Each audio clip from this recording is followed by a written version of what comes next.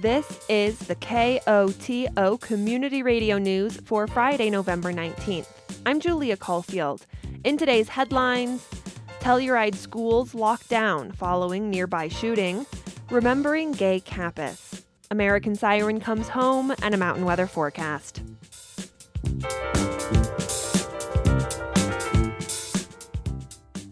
But first, Lindsay Takeen of Norwood and Pinion, Arizona, passed away on Thursday evening in her Norwood home. According to the San Miguel County Coroner's Office, Takeen was found dead in her bed by the sheriff's office. Norwood EMS responded. However, resuscitation efforts were unsuccessful. She was 28 years old. The cause and manner of death are under investigation. Crippen Funeral Home will attend to services. Takeen is survived by her siblings, Clyde, Thurman, Kristen, Kim, Shayna, and Jade, and her parents, Eddie and Matilda. Telluride schools went into lockdown on Friday morning as the result of a shooting that occurred near the high school. According to the town of Telluride, the shooting took place in a private residence. The victim was transferred to a hospital for medical care, and the suspect is in custody. No students or school staff were affected, and Telluride Chief Marshal Josh Compt emphasizes there is no current active threat to the community. The school lockdown lasted roughly 10 minutes. As the situation is an active and ongoing investigation, Compt says law enforcement is not able to provide further information at this time. Telluride has seen many a change over the years, and Marion Gay Kappas was there for a lot of them. Kappas was born on September 4th, 1922 in Minot, North Dakota, but moved to Telluride with her family when she was 14 years old.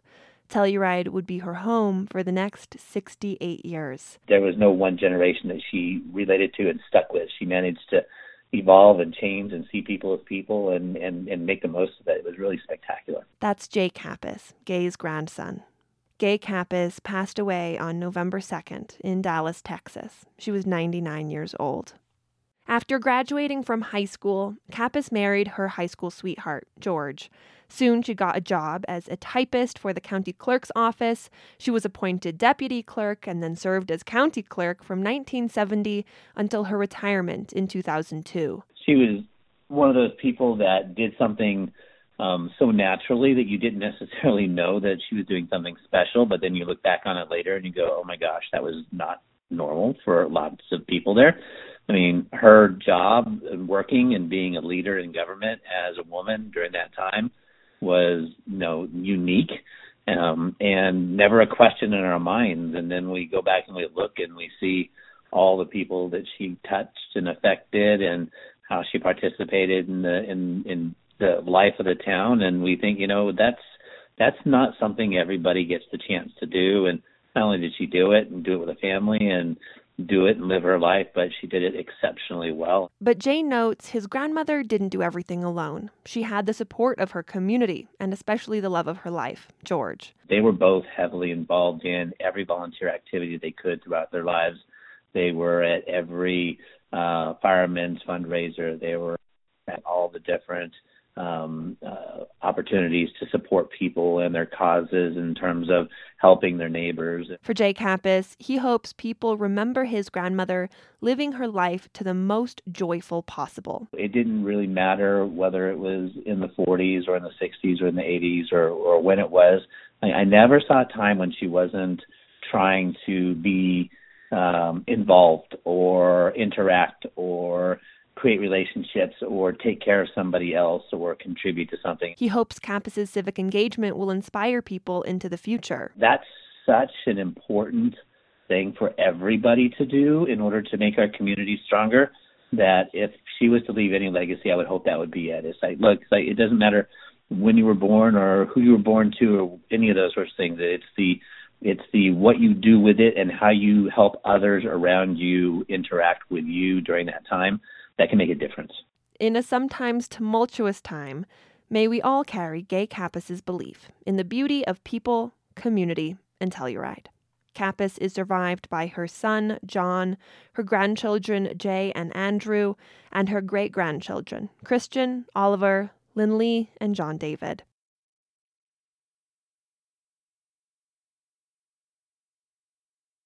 Telluride local rising star singer-songwriter Emily Scott Robinson is back home with her new album, American Siren, and a performance at the Sheridan Opera House on Saturday, same night as Turkey Bingo. I'm competing You're with competing Night with Turkey, Turkey Bingo. Bingo. Did they add a brunch Turkey Bingo just because of my show? That I don't know. I feel like they've done brunch Turkey Bingo before, but nobody ever knows about it because they always go to the night one. But this year, no one can go to the night one.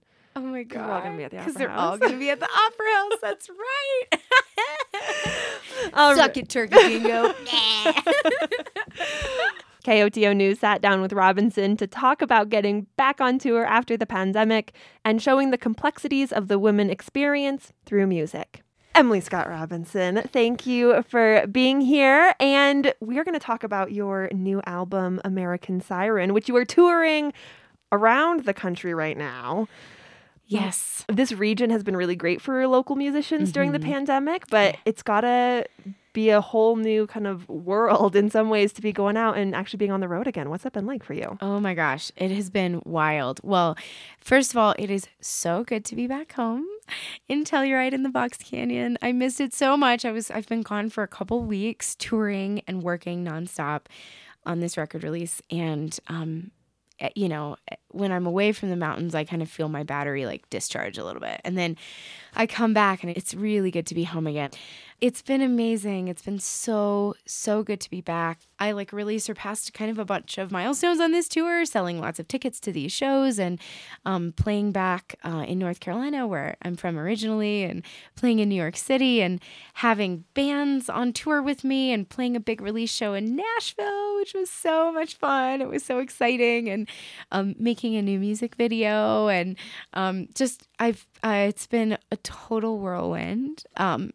And I feel like I'm just now catching my breath. I know that a lot of people listening will be like, we know the album. We've listened to the thing all the way through. But for maybe those who haven't, tell us a little bit about this it's your second studio album, about what this album is. Well, so I got this idea. I really kind of got this idea from the production of Macbeth that we were in together, where I was writing these songs for the Witches. The first song on the record is Old Gods, which is one that I wrote for the Witches with Telluride Theater. Carry my prayers on the ocean, carry my prayers on the sea, and if you are meant to be my love, one day you'll come home to me. We turned the Witches into more of like a siren type of character in the show, and I started to think about, there's a lot of songs from the perspective of women. This is really, on this record, this is really a record about change and transformation and death and rebirth and new life and grief and hope. And I feel like I've been going through all of those things kind of during the pandemic, and into the making of this record, and so a lot of that is reflected in the writing. But the concept is that each song has a siren-like quality, meaning there's something either calling to the character, or there's a character calling out for something in that way, right? There's this cry that cannot be ignored. For example, the way that this kind of plays through some of the songs, If Trouble Comes A-Lookin' is one of my very favorite songs on the record. What is there in Little Rock at the Hilton Doubletree?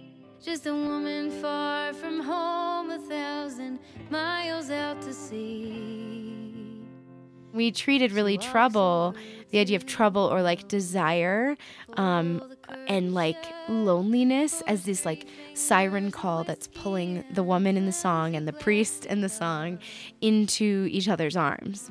If trouble comes a-looking, she won't be hard to find. She's sitting in the hotel bar on her second glass of wine. She put a pretty dress on, wiped the tears out of her eyes. And if trouble comes a-looking, she won't be hard to find. And then if you take Let 'Em Burn is about a woman who, is in this beautiful life that she built. And I grew up in the South, and there's a lot of exploration of religion and cultural mores on this record.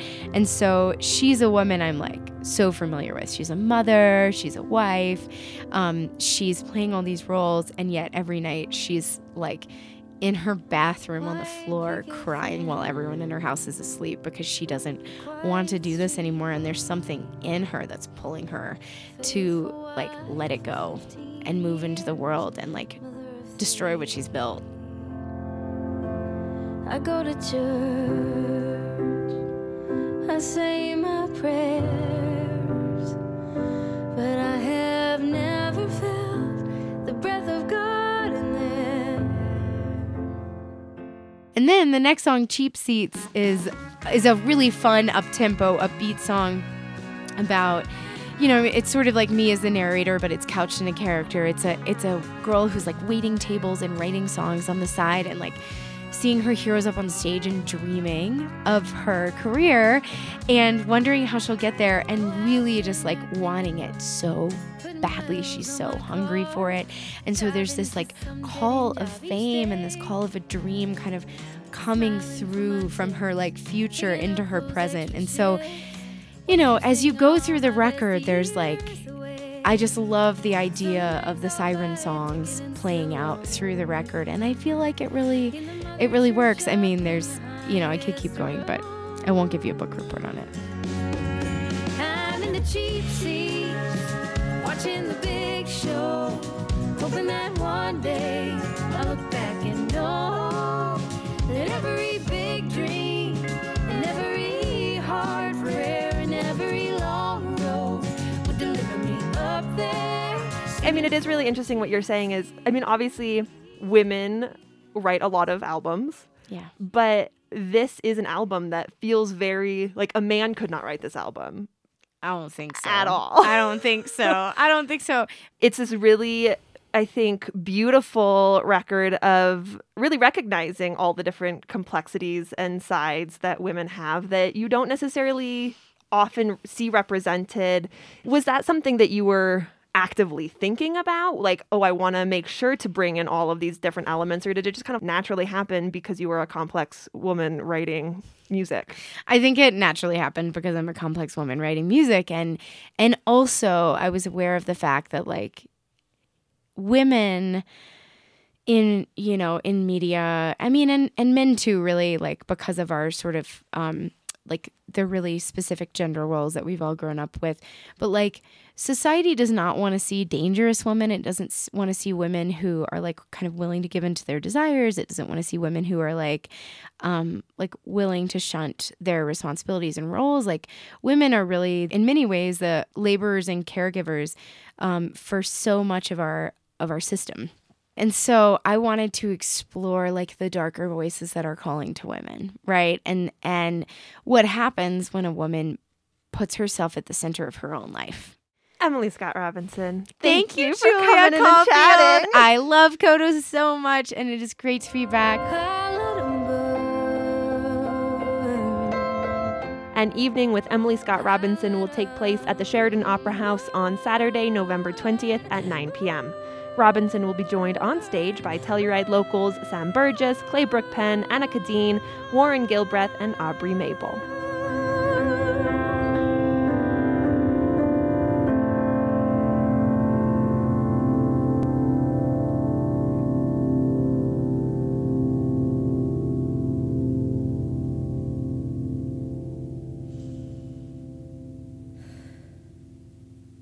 Turkey Bingo is also going forward at the Elks Lodge. Kids Bingo will take place 3 to 5 p.m. on Saturday, November 20th. Adult Bingo will follow that same night at 6:30 and 8:30 p.m. Bingo Brunch will take place on Sunday, November 21st. Brunch at 11, Bingo at noon. Nucla and Natarita will soon have service from the San Miguel Authority for Regional Transportation. On Monday, the transit body is launching an expansion of the Norwood route into the two communities. SMART Executive Director David Averill says the bus will still come and go from Norwood at the same time. So no impact on Norwood riders or the schedule or anything like that. We just start that route about 40 minutes earlier out in Nucla and Natarita. Like all SMART routes, the Nucla Natarita ride will be free, but not forever. SMART stopped fares at the start of COVID, but they're coming back starting January 1st. We went fare free only because of the pandemic. Yes, we're still in it, but it's been a year and a half now since we haven't collected fares. So it's time to start collecting fares again. When it comes to overall ridership, Averill is feeling good. I'm psyched. The number of people on buses has taken a dip during the pandemic, but is back on the upswing. It's all good news across the board there. Riders seem to be coming back. The Norwood route is back to pre-pandemic ridership levels, which is not expected, but a nice surprise. I think Down Valley is getting pretty close, and retail's swinging back too, which is great. Averill thinks some of that increase is more people riding the bus during the school year. Plus, he says more people usually ride in the winter.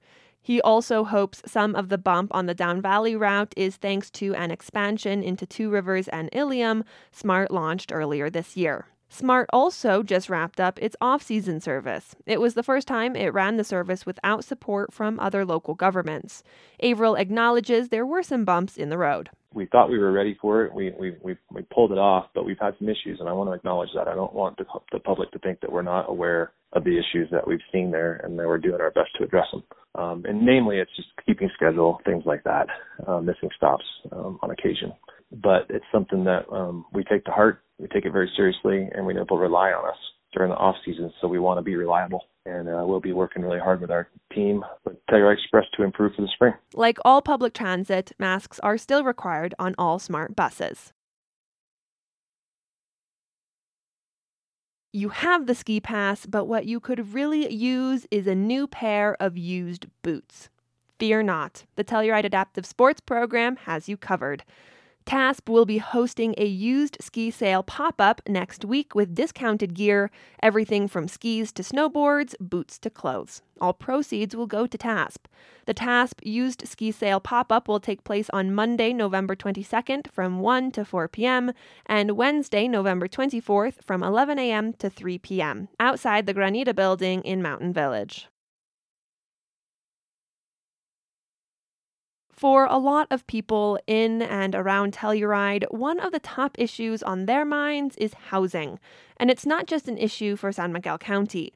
KOTO has partnered with multiple stations in the Rocky Mountain Community Radio Coalition to report a series of stories looking at economic mobility through housing to understand how the challenge and possible solutions are playing out across the region.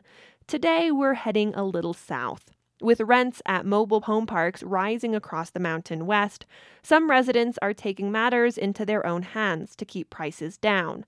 One park in Durango was purchased by residents earlier this year and is being run as a co-op. Now other communities in southwest Colorado are considering emulating the model. KSJD's Lucas Brady Woods has this report. Mobile home or manufactured home communities historically have served as an important source of low to middle income housing across the West. But these days, residents of these communities are often subject to rent increases and buyouts without much protection. And in some cases, that means park residents are being displaced.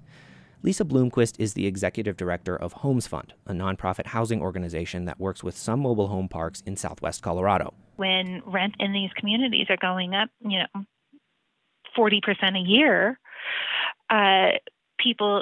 it's just what people are having to pay, or else they're getting foreclosed on and giving up their house entirely. But a number of manufactured home communities have found a way to counteract this trend by becoming their own landlords. In Colorado, a state law that was passed back in 2019 gives residents at a park first dibs on buying their park if it goes up for sale. That's exactly how the Animas Riverview Park in Durango was purchased by its residents. The 120-unit park sits on the city's outskirts along the winding Animas River. A sign at the entrance says, quote, "We own it," with an exclamation point. John Egan is the president of the park's board and has lived in the park for about a decade.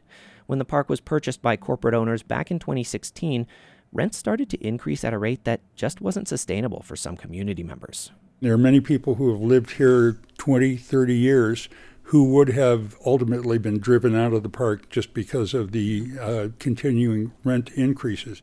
That's one reason why Egan and other residents worked together to buy the park from the corporate owner earlier this year. Now, the park is a co-op. That means it's being run by a resident-elected board, and the board has a mandate: keep prices affordable for residents and make sure the purchase of the park doesn't result in residents having to leave. The board is also made up of people who actually live in the park, like Egan. That creates both buy-in from the community and accountability for how the park is run. The community aspect of this is essential. Our residents are really taking pride in the property. It's getting cleaned up. People know each other now. People have a certain kind of respect for the property and are proud of it. But getting residents organized and finding the money to buy a manufactured home park is by no means simple.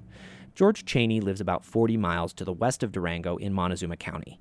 He's looking into how the co-op model could work for manufactured home parks there. And he says there are challenges, starting with getting everyone involved in a park on the same page. Well, there has to be a sustained effort on the part of a group of people that would include an owner, whether that's an individual or a company or family, whatever. Cheney also says the resident-owned model is not without risks. It could be that a mobile home park makes that kind of transition to a resident-owned community and goes along for a while, and they find that they can't keep costs down as they hoped. Costs to purchase and maintain a park are usually too high for residents to afford on their own. Animas View's price tag, for example, was $14 million. That's why financial partners are a big part of the process. Lisa Bloomquist's organization, Homes Fund, was one of a number of organizations that helped Animas View residents with funding for the initial purchase. But those loans have to be paid back somehow, and repayment costs can translate into higher rent costs in the short term. Here's Bloomquist again. Financing $14 million, even with favorable terms, the lot rents did not go down immediately. In fact, when the residents first formed the co-op, rents went up. But Bloomquist also says she's confident they will go down over time. For Animas View Board President John Egan, though, the results are worth the expenses and coordination required to make the resident-owned model work. And for other parks that are considering pursuing a similar model, Egan has a few words of advice. Don't wait. Don't wait a minute. Get organized now. Make the connections you need to make. Be ready to move the minute that park comes up for sale. But despite its limitations, the model does seem to be catching on in other parts of Colorado.